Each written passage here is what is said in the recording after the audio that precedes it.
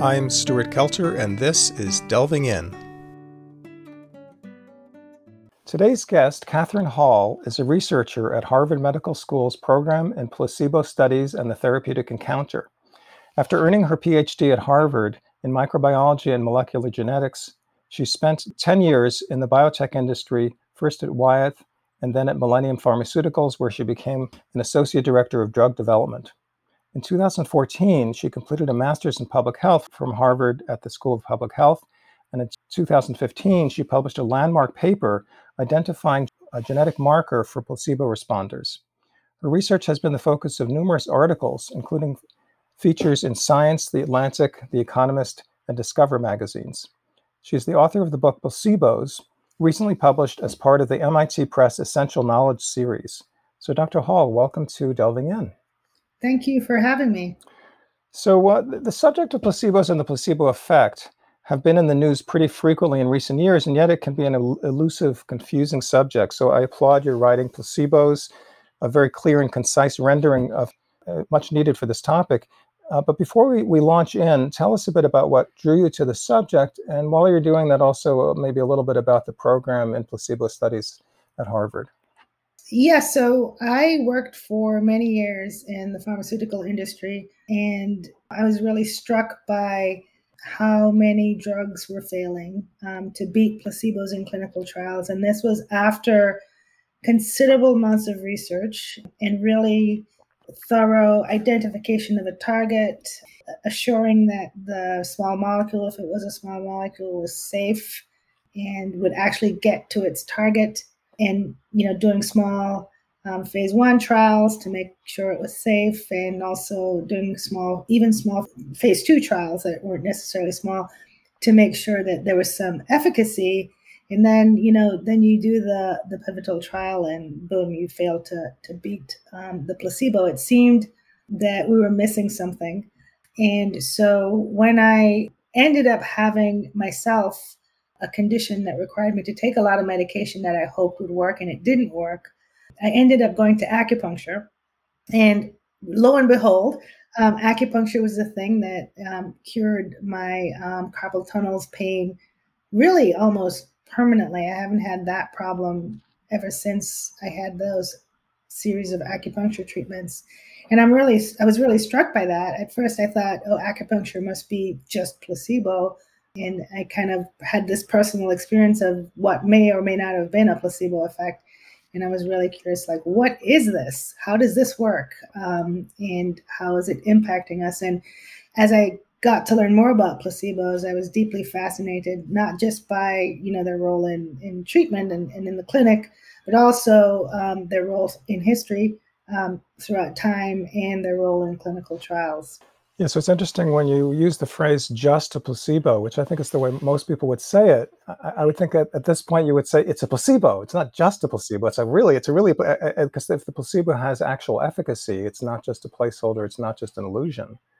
Yeah, well, it doesn't always work for everyone. And there is kind of an inherent stigma and kind of minimizing of the placebo effect. So I guess I've learned to say just a placebo, and here it is, echoed right from me. And it's interesting that you point that out. Let me tell you a little bit about my own background with this subject. I'm a prescribing psychologist. I was the fourth prescribing psychologist to get licensed for that in New Mexico. New Mexico was the first state in the country to allow psychologists to do further training. And in the training, I learned that for antidepressants, and this would be for the double-blind, clinical trials, which usually would be done with patients that had not been on antidepressants before. This is for the initial approval of the antidepressant. That 50% of the patients responded to the drug and 40% responded to the placebo. I said, what? How can that be? And that sort of started me on the road to learning more and more about what placebos are, and it is a really fascinating subject. Okay, so what then is a placebo, and what qualifies as a placebo effect? How do those two things differ? And it would be helpful to have some examples. Yeah, I think what's really helpful to think of, to kind of understand placebos and what they are, is to think of an active treatment. So whether it's a pill, a capsule, or think of an injection or a surgery, and remove the active ingredient in all of those. So remove the ibuprofen and the ibuprofen pill, or remove the actual target organ that you're going to work on in a surgery. Remove the vaccine, the mRNA, and just leave the saline. And so, just giving people the vehicle, right, the carrier, whether it's the pill, the capsule, or the injection, shouldn't have the effect, because what you're actually doing is you're giving a drug by giving a pill, giving a injection, doing a surgery, you're giving an intervention. So removing the active element, you create a placebo, and by administering that inert treatment, you are giving a placebo treatment. And yet it seems to work compared to nothing. Yeah, and it's hard to figure what does nothing really look like, right? Because it's kind of like, as soon as you start to look, things start to change, and certainly if people are aware that you're looking, they start to change. And if they have to come in, let's say you're doing a clinical trial and you're like, I'm going to have a no treatment arm, but I want to study the patients, and so you're going to ask them to come in. They're going to talk to a physician about their illness, but they're not going to get a treatment. That in and of itself is an intervention, right? And so it's really hard to do nothing. We are always doing something. Right. You'd have to have a comparison group with the group that does get actually nothing. Right. So they just go about having their lives as usual and don't get any intervention or any contact at all with the researchers. Yeah. And, it's interesting that you say that, because I decided when I started to write the book that I wanted to be in a clinical trial to have the experience. So I thought, okay, what trial can I sign up for? And I have a bit of insomnia. And so I called up, set up the interview. It was set up for next Wednesday to see if I could get into this clinical trial. I was so excited. And as I was driving to work the day before, I thought, well, when I get good sleep, I'm going to be able to do. And I listed in my head, I was in traffic, so I was thinking this through, all the things I was going to do. And I said, I'm going to call my brother or sister. I'm going to be more in touch with my family, a long list of things. And I thought to myself, why don't I just call my brother now? I'm sitting in traffic. So I called him. He was like, are you okay? Because I never call. But it was funny because I started to have the behaviors of somebody in my head who was well rested. And so just the act of signing up for that clinical trial had me thinking about my insomnia, had me kind of changing my behaviors around it, and I became very hopeful. Ironically, I didn't make it into the trial. I had one of the exclusion factors, but I never kind of went back. I started to go forward to think, I need to pay attention to this. And just the simple act of paying attention to your illness or your condition can actually change it. And it did so for me. So being in the comparison group, just knowing that you're in a comparison group has an effect. That's really fascinating.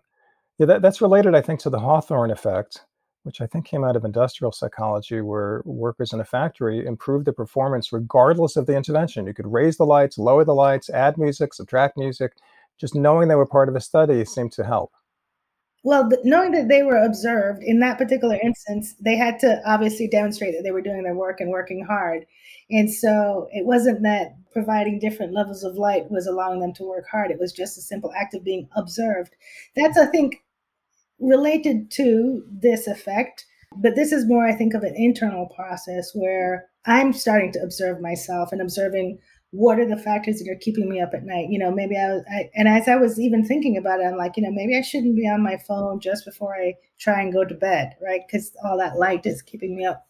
Maybe I should turn down my phone. So now I am paying attention to myself and adjusting my behavior and adjusting, my habits to try and fix the problem that I'm having. And that in itself is almost as effective as going to an expert who says, gives you a list of things. Maybe you shouldn't, turn off your light at night, try not to have stressful conversations before you go to bed. It's almost like if you pay attention to yourself, you can actually have a little bit of an intervention yourself. So just to review then, a placebo itself is the pill or the injection or the procedure or the surgery. And the placebo effect is when doing those things, even in the absence of an active ingredient, if it has an effect, that's the placebo effect. Yes. And you might be wondering, well, what's the placebo response? Because you might hear that term quite a bit. That's what we observe in a clinical trial.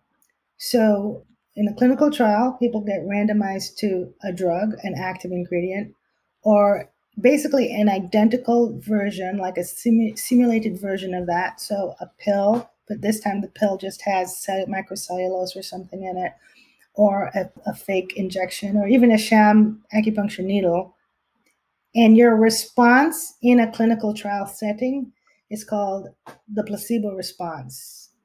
And the reason why there's that important distinction is because in a clinical trial, we're not studying placebo effects, we're studying the drug. So we're not really trying to isolate placebo effects. We're just putting everybody over here on this inert thing to compare it to the drug. So we're not just studying the placebo effects, we're studying a lot of other things in that arm. So it's just called, to make it easy, placebo response. And let's talk a little bit about the other factors that can be mistaken for a placebo effect. So things like the natural history of the disease. I mean, I think a very good example of that is depression. Most people's depressions are episodic; they come and go, and they ebb and flow. And most people get better spontaneously, even without a drug.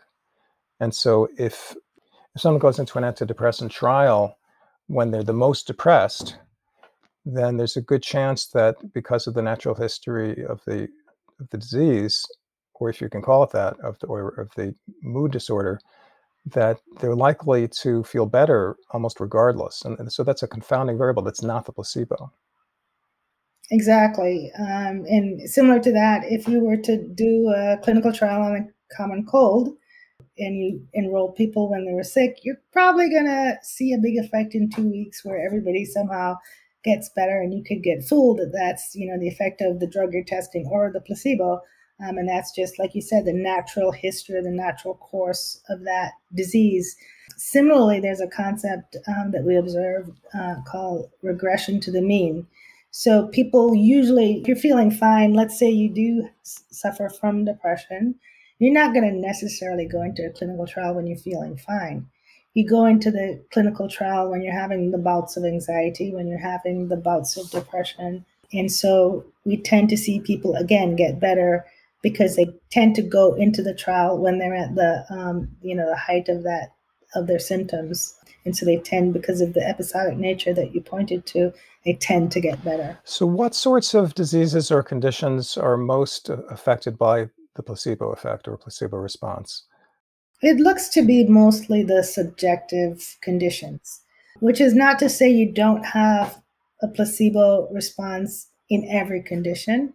It's more that you can readily observe placebo response in the placebo treatment arms of antidepressant trials, hypertension trial, antihypertensive medicines, anti-epileptic medicines.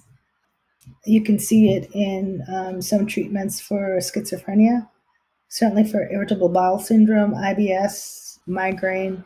So there's a very long list of kind of functional syndromes where there's a big subjective, the conditions tend to be subjective or reported by the patient. Things like physical pain, depression, anxiety, and then physical ailments that have a strong stress related component. Exactly. So you could imagine, though, that if someone were to have a condition, and we've seen a lot of COVID recently, COVID-19, or which is caused by a virus, or cancer, which is caused by this dysregulation of your cells, and you go into treatment, your body might try and mount, your whole physiology might be trying to mount placebo response or have a placebo response, but it's not going to get rid of the virus, and it's not going to stop the cells from replicating. So, infectious disease is one area where it's probably not so prominent. So, whether it's a virus or a bacteria or also cancer, things that are where the cells are kind of acting more or less autonomously. It doesn't mean the placebo has zero effect because it might still help your immune system to some extent. but it's not going to be as direct and not as immediate. Exactly. And certainly not well quantified, so we don't really know. And I think what you were getting at earlier is that the placebo effect is not just from a placebo pill. It can be from any kind of experience, really, or encounter with another person. If somebody suddenly gives you hope, or you see somebody that you love that you hadn't seen in a long time, you're going to feel different. And that's awfully hard to quantify.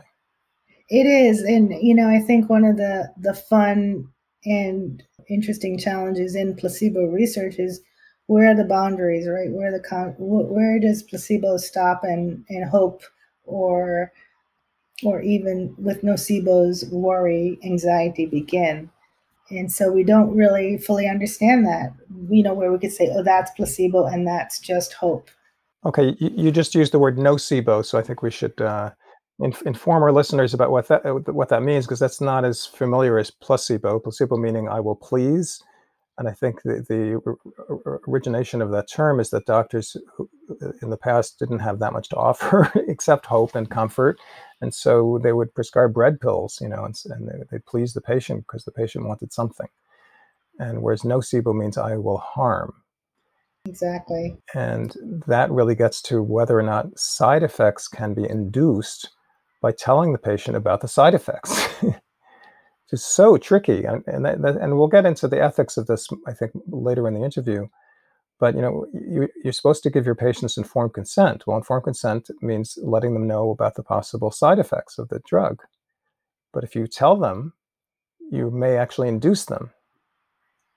I don't think there's a clear answer to that.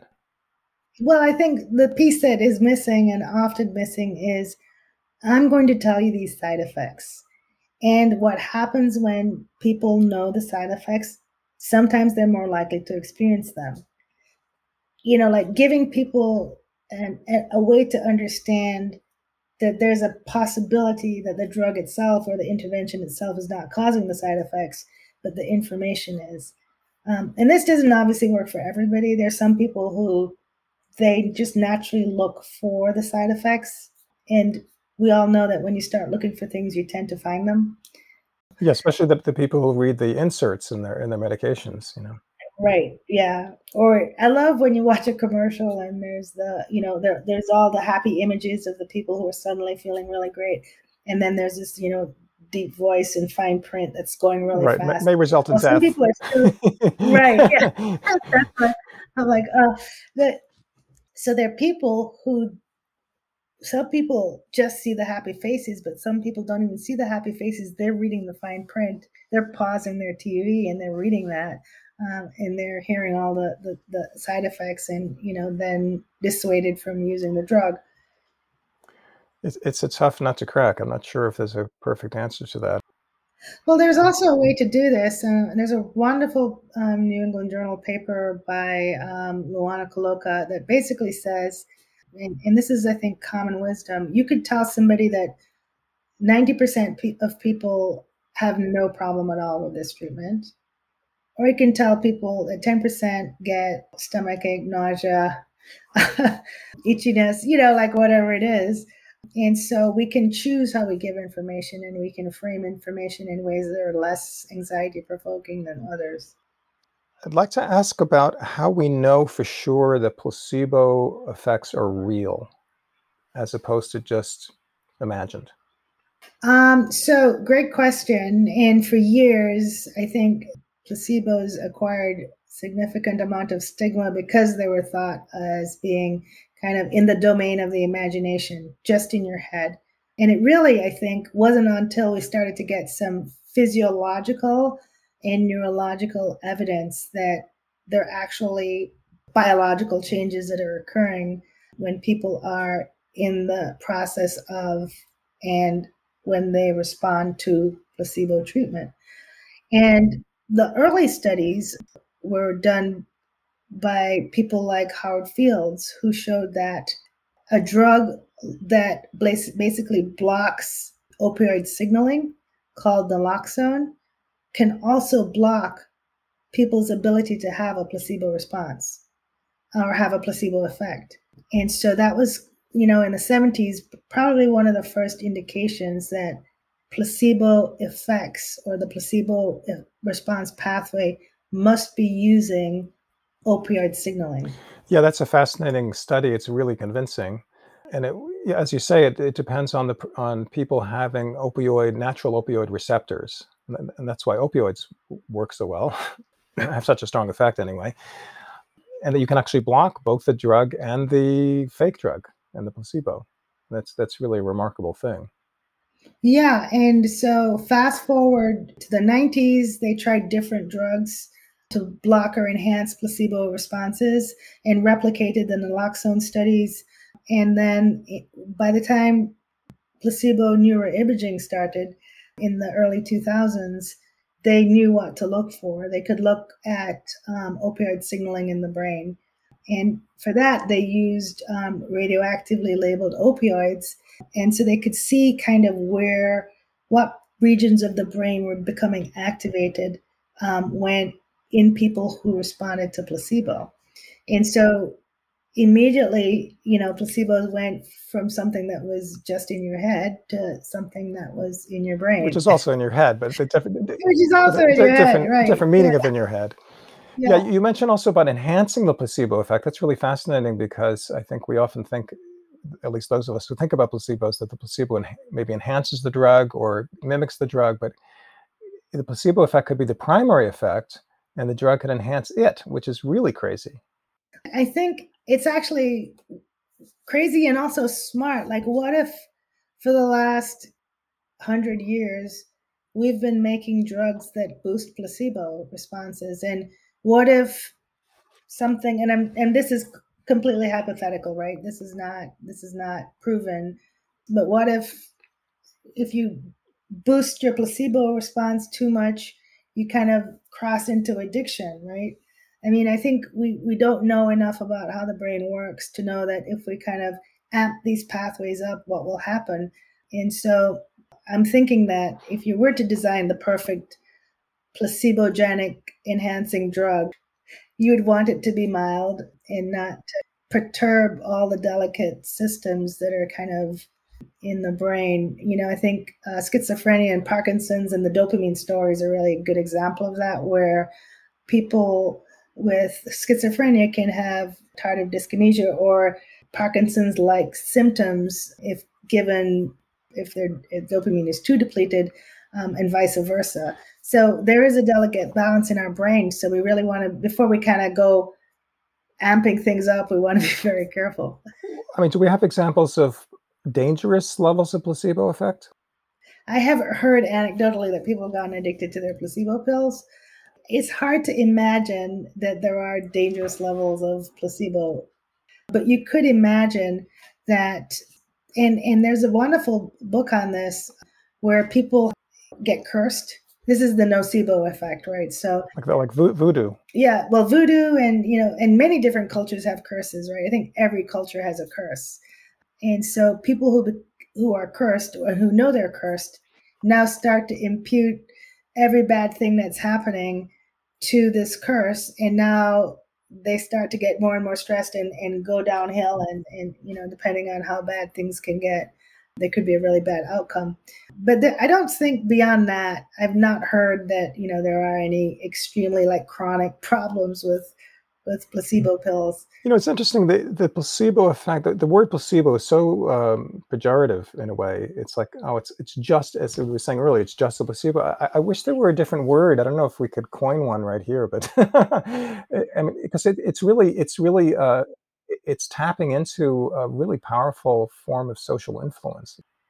Yeah, it is a very, very powerful form of social influence. And you could probably argue, although it hasn't been shown, that placebo effects are seen in advertising campaigns, and certainly as we talked about the ads, where some people focus on the bright happy story and some people focus on the fine print, is an example of how information in the form of an advertisement can really skew or shape people's reactions or even willingness to try a treatment. I think many people have tried to come up with a better word. There's the meaning effect, there's the term absorption, there's the concept of mindset. So there have been many kind of iterations of this. Nothing has stuck like placebo. We're still stuck with that word. And that's probably because the placebo effect is most noticeable and most studyable in drug development, so it keeps going that way. There's a kind of irony that the name of the program in placebo studies and the therapeutic encounter sounds in a way that you have your chemical efficacy of your medical interventions, and then you have the placebo components, which can include things like the manner of the physician, how well connected they are to the patient, how comfortable they make the patient feel, how hopeful they make them feel, and all this is very subtle social interaction that is not easily boiled down to neurobiology. I mean, presumably everything is neurobiology, but you really wouldn't even try to study it because it would be way too complex. And yet, I imagine a lot of the funding for that program is drug companies trying to isolate the neurology of the placebo effect so they can eliminate it in their drug studies. Control. The word is control. Yeah, control. Yeah, well, controlled. Just parcel out that effect and have the drug effect shine through more clearly. And it's kind of, one of those things that the more you study it, the more ephemeral it becomes.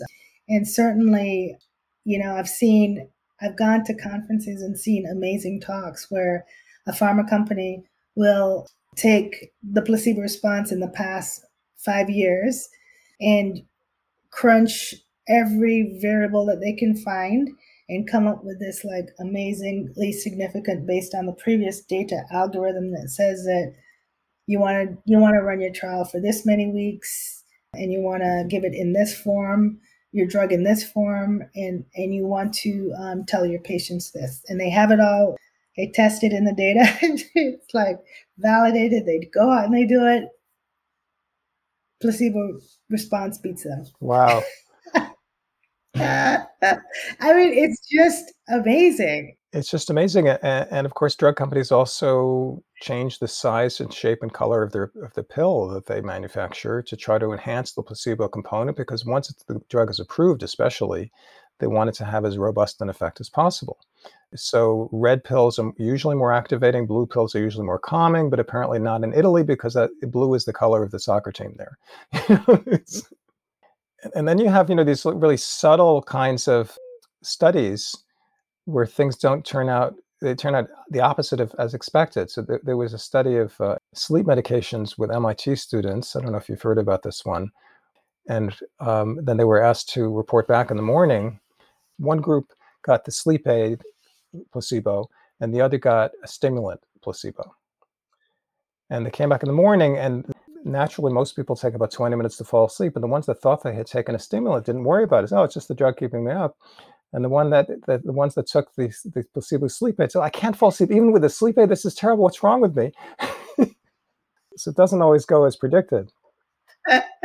It's yeah, no, and it's so, and we're not all the same, and I think that's one of the things that's often missed in clinical trials, right? Is that basically averaging 200 people over here who've taken a drug and 200 people over here who've taken a placebo, and on average, you want to see if the drug is better than placebo, but within that 100 or 200 people are people who are so different, who've heard different information. Some of them have gone on the internet and found that the drug that the trial they're in had an amazing first run, that it had great results, and this drug is like, this is a new thing for this indication, and now they're like just gonna get really better, but they were on the placebo. And so I think it's so hard to control all the different factors because we are just so diverse. And when we do these post hoc analyses to try and figure out what happened, then we've lost the kind of magic and power of a randomized clinical trial because we haven't randomized the people. And so we're quote unquote cherry picking at the end. And so it's kind of, and nobody, by the way, wants to look at a trial after it's over. That's if it failed, it failed. There's no more money to put into that. It's failed. It's over. I imagine, a lot of motivation to try to game the system. I know in the past, drug companies were able to cherry pick their studies. They do 6 studies, and the 3 that showed an advantage for the drug over placebo, those are the ones they'd submit to the FDA, and the other ones they would hide. Apparently, In the In the past, past, not that's not allowed anymore. anymore. Yeah. I was also wondering about the question about whether the patients who feel better, let's say it's an antidepressant, and the ones who feel better on the placebo, is there any difference in the way they feel better versus the way someone on antidepressant feels better, or they just both feel better? That's a study right there. That's a very interesting question. And what would also be interesting to know if for a given individual, do they feel a different better on the drug than on the placebo? I think that'd be really great. I mean, I know personally for me, I don't do well with meds, so I tend to feel nauseous if I take a real drug. But granted, I don't know what I would feel like if I took a placebo. That could all have been conditioning. Then there's another concept about additive effects that I think in most cases the assumption is that the drug effect, the chemical effect gets added to the placebo effect or vice versa, and that they're not producing the same thing and overlapping and not increasing each other's effects. So it does seem to be additive. I think this is comes out of studies on pain relief, and it seems like it's really clear that when the patient knows that they're taking the drug, as opposed to it being administered in an IV without them being told, it works way better. In some cases, the drug doesn't work at all unless they know. Right. Yeah. And these are incredible studies in which they blinded the patient or the subject to the pain relieving medication, and they still have the pain unless they see it going in or they believe that they saw it. So seeing a placebo go in is at times almost equivalent to not seeing an actual active drug like morphine or fentanyl go in. And so that's the power of our brains to kind of override what the body is experiencing with what it believes is happening. Yeah, I've even heard of studies where a patient can be given an emetic, a drug that makes them vomit, but if they're told that it's an antiemetic, it will have the effect of an antiemetic. That's amazing. So, with these kind of things that has a lot of subjective components to it, it can be amazing. Yeah. So I'm wondering with FDA studies, a drug has to be more effective than placebo to win FDA approval, and that's the way it's supposed to work anyway. How much more effective? Is it just a statistical difference, or does it have to be a meaningful clinical difference? And I know that Irving Kirsch talks about that in The Emperor's New Drugs, that in his view, once you compile all the studies, including the ones that were shelved originally for Prozac, for instance, that the difference is really minimal. It's not really a clinically significant difference, but it is a statistical difference. Such an interesting question, right? There's so much to that question. So, first, yes, it's often, I think, in a majority of studies, it's a statistically significant difference. And that is a number, that 0.05 p value is agreed on ahead of time. So, for instance, it's so controlled, right? So, if you decide that your trial is a 1 year trial, but at 6 months you want to take a look, you actually agree that you're going to modify your p value based on your look. The kind of reliance on statistical significance is very interesting, and I think to some extent important. However, the clinical significance is also important. And what's interesting, though, is it's very hard to know what one person's, 1 point on the HAM-D score, the Hamilton D score, which is, for instance, the scoring system that you use to evaluate levels of depression. What 1 point is to one person might be the equivalent of 3 points to another person, right? Right, because it's not a physiological measure. Right. It's a subjective measure. The same with pain scales. Okay, tell me your pain on a scale from 1 to 10. Yeah. And I might perceive, a 0.05 difference and be really happy with that 0.05 difference, whatever that means. These things average out, though, don't they? But that's the thing. It's all people in this, and, averaging out is one thing, but you have individuals in those averages. And so, we throw out a drug, right, that is not clinically significant. And it could easily be that half the people benefited and half of the people did not benefit or got worse.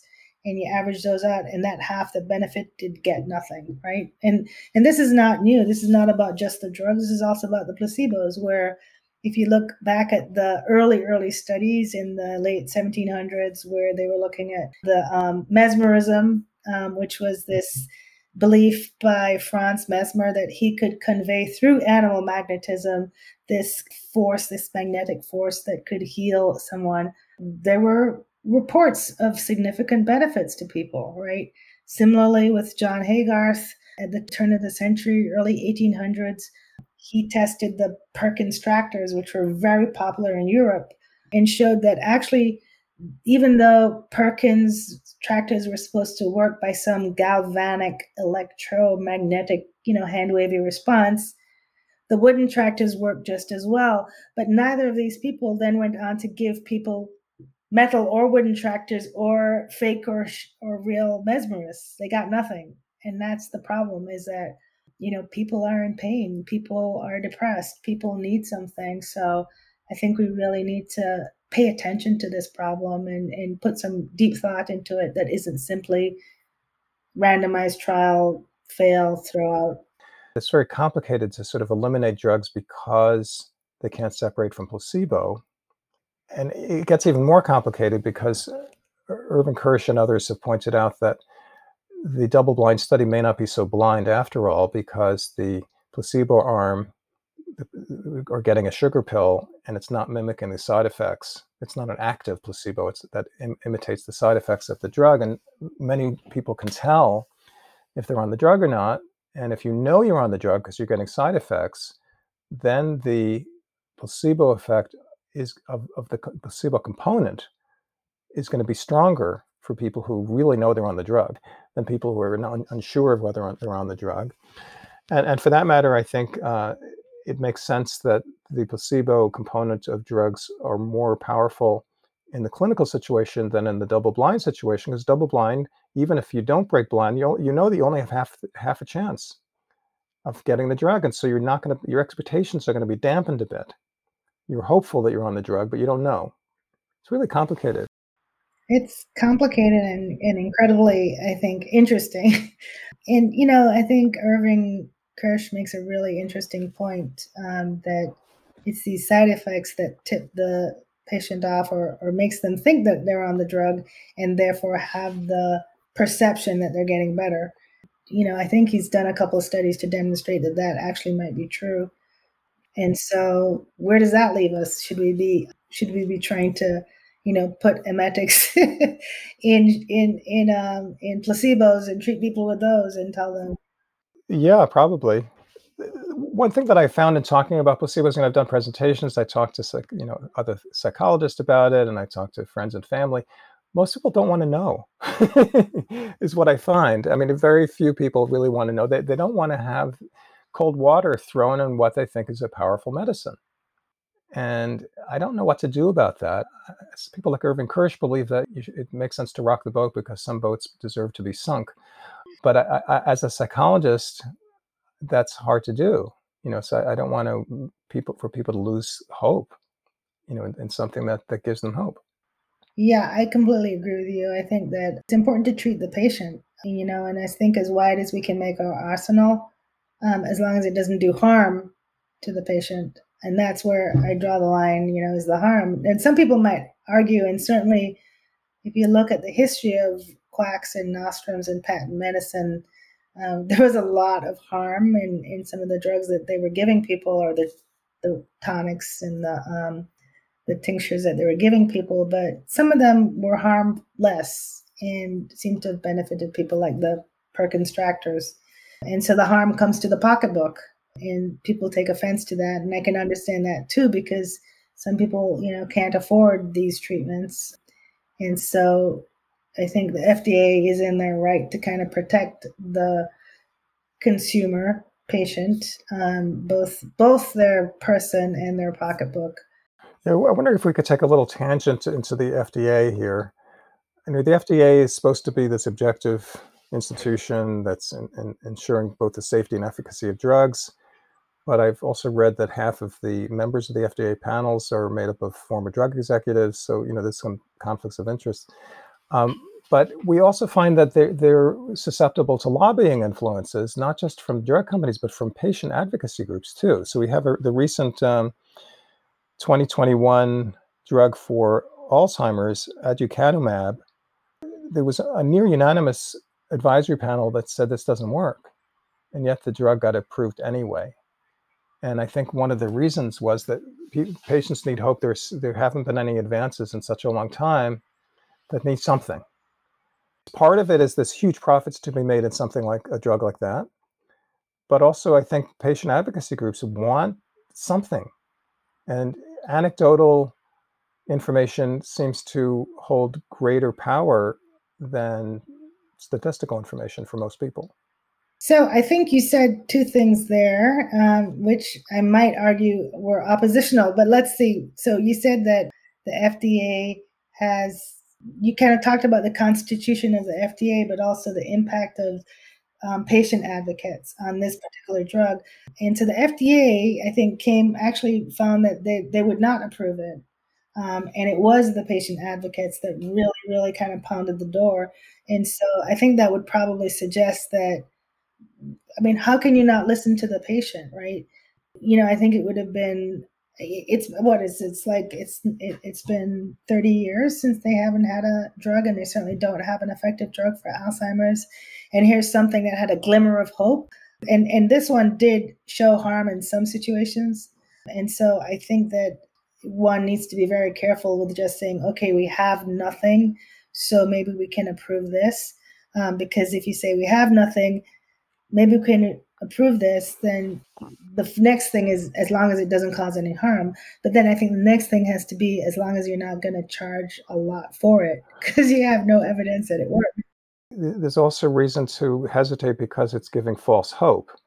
And the false hope is to the relatives of the patient with the Alzheimer's, because it turns out that placebo effects don't work very well with people with advanced dementia, because from what my understanding is that the placebo effect requires a kind of cerebral cortex, the forebrain, to have this sort of top-down effect on the neural processing, and that breaks down. So, for instance, pain meds are not as effective in older patients, particularly the ones with dementia. And there's been some ethical guidelines that they should get higher doses because the placebo component is not going to be there. Yeah, I mean, I think, as you said, this is complicated stuff, right? And this is real life, and this is people's families. And Ted Kaptchuk coined the term placebo by proxy, which is the parent having the placebo effect on behalf of the child, unbeknownst to them. Right. So things like stimulants, stimulants affect the perceptions of the teacher and the parent. I think this is tough stuff. This is tough stuff, and it's hard to have a strong opinion in the face of people suffering.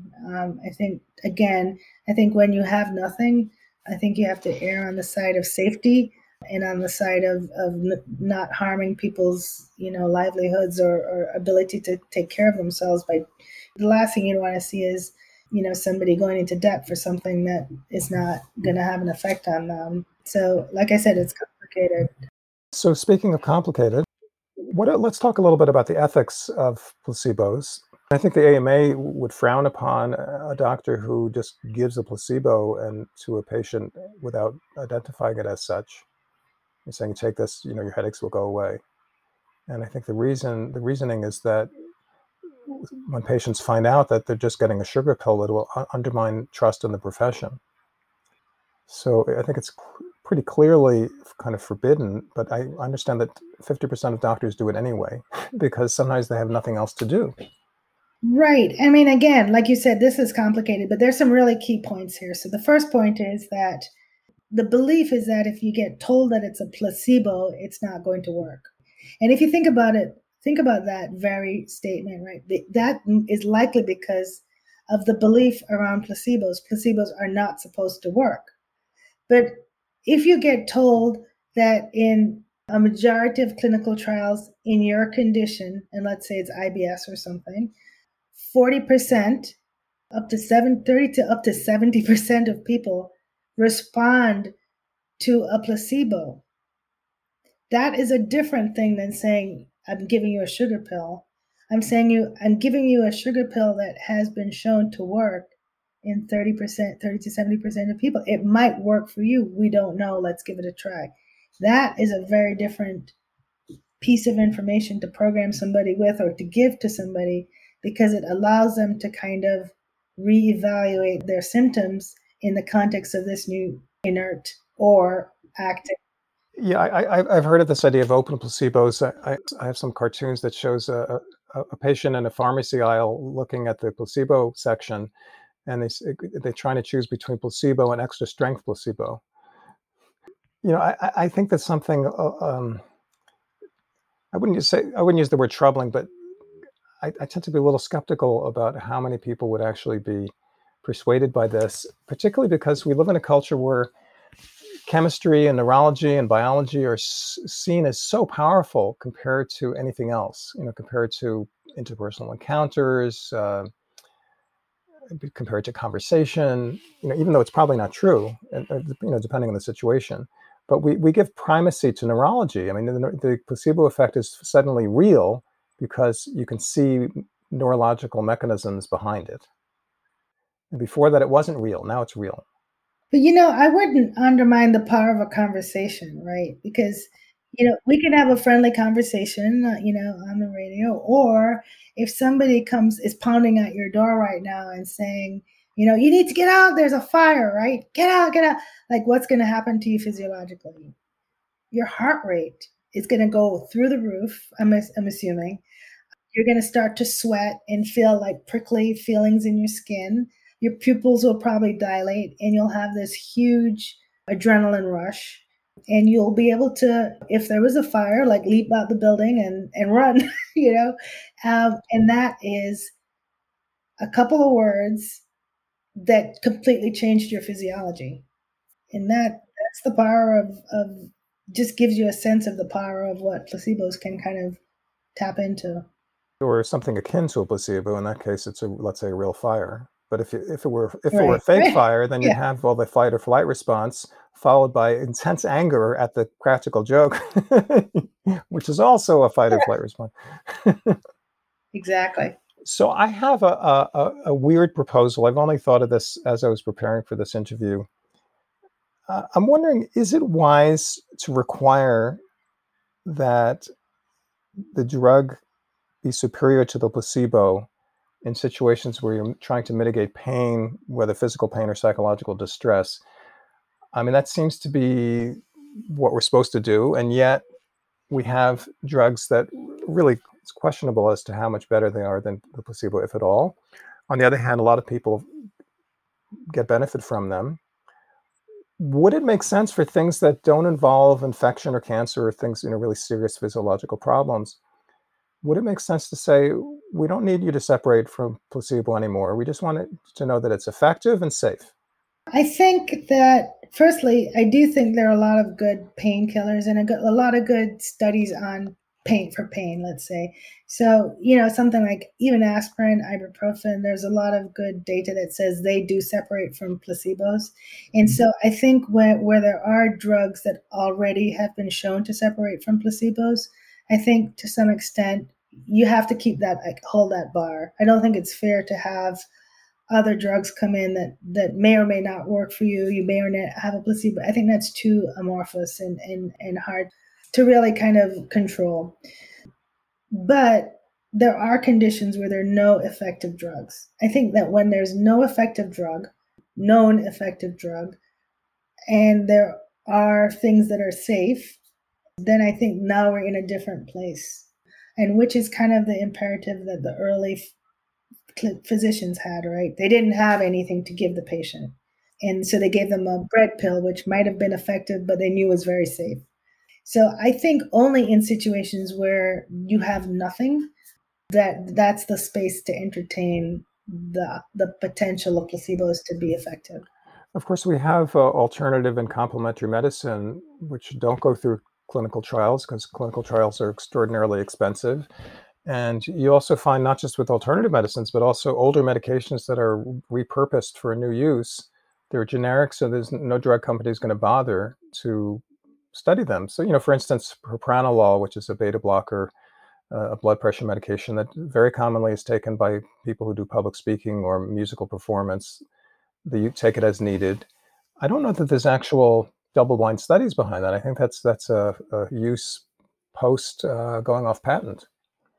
I mean, I think that that's the problem with many drugs that were kind of developed, 20 years ago, is that nowadays, if they went into a clinical trial where, they might do the clinical trial in multiple countries because of cost or because of having a difficulty recruit patients. There's some countries that are renowned for their placebo response rates. So, for instance, for whatever reason, Brazil and Russia, for instance, often have higher response rates than, say, Germany. You do care to speculate on that? Who knows, right? Nobody's really done the study, but certainly we kind of have done the studies where people will shell out the pharmaceuticals, shell out the money, do these, do trials in 3 different sites, and be scratching their heads at the end of it because the drug was amazing here, and here the placebo was amazing. What on earth can this be? And what are you going to do? I remember going to an Aricept presentation, and the drug, it's an Alzheimer's drug, an older one. It was 10 times more effective in the American sample than the European sample. And my cynical assumption was that in the American sample, they were able to somehow cherry pick the patients better or control the outcomes in some way. I mean, it struck me as nefarious, but you're saying no, it's maybe the Europeans are savvier in some way. Well, no, I'm not saying that at all. I'm saying that there's so many factors, and I could list you right now 12 factors that could cause these differences. So it could be from in Brazil, people don't have a lot of access to medical care. So getting into a clinical trial, now they're going to finally go see the doctor. That's going to feel good right there. There are differences in kind of the patient profile. So some patients in some countries might tend to be more healthier or less sick. There might be differences in altitude. Your blood pressures are different. I mean, there's so many factors that can go into it. So at the end of the day, it's very hard to control all these different factors. And now you have these 2 different populations and these 2 very different results. And you promised the FDA you're going to put it all together, and now you just average everything out and you have kind of nothing. And then when you have psychiatric categories, different cultures categorize mental illness differently. So depression doesn't mean the same thing here as it meant in Japan before Prozac anyway. Prozac didn't sell at first in Japan because depression meant a really serious clinical depression where you can't get out of bed, where in the US it's a much broader category. So they had to remarket the Prozac to not being for depression, but being for a leak in your vital energy and your ki. Same as chi, it's ki in Japanese. And then it started to sell. And so did it sell over the counter then, or did it sell? I don't know about that. I'm not sure about that, but it started to, the market share got much bigger after that. That's amazing. Yeah. Any last thoughts before we end? I think that I really became concerned as I read the kind of the history of placebos and came right up into modern times that we need to really think about this as a backdoor, right? A backdoor that, as in hacker terminology, can be hacked to make us better, to help us feel better. And that's the case with the placebo effect, or to make us feel worse or avoid getting a treatment because we have a fear of a side effect. And that's the nocebo version of this. And so this kind of placebo effect or nocebo effect is really pivotal and vital to our personal health and to our public health. And I really believe that it's kind of the work of us all to protect, promote, and preserve to safeguard, this back door so that we don't have people getting, false information and not taking a statin or not getting a vaccine because they've heard information that's not necessarily true. So they stay away from a drug or a treatment that could really benefit them or save their lives even. Yeah, well, I like everything you said except for the metaphor of the back door. Yeah. That's relegating it. It's sort of like just a placebo. Oh no, not at all. In hacker terms, you look for the back door and you hack it. That's how you get into the system. That's not just a placebo. That's getting access to the mainframe and messing the person up. Yeah, no, not that kind of back door. Not the Paul Simon back door. Okay, I guess I'm not familiar enough with hacker terminology then. Yeah, yeah. Well, thank you so much for coming on to Delving In. It's been really a pleasure. Kathryn Hall, a researcher at Harvard Medical School's program in Placebo Studies and the recent author of Placebos, part of the MIT Press Essential Knowledge series. So thank you again for coming on to Delving In. Thank you. It was a pleasure. I'm Stuart Kelter, and you have been listening to the podcast edition of Delving In, originally broadcast on KTALLP, the community radio station in Las Cruces, New Mexico. Please visit our website, lccommunityradio.org, and see what KTAL has to offer. We appreciate listener donations to help us stay on the air and to continue to grow in cyberspace.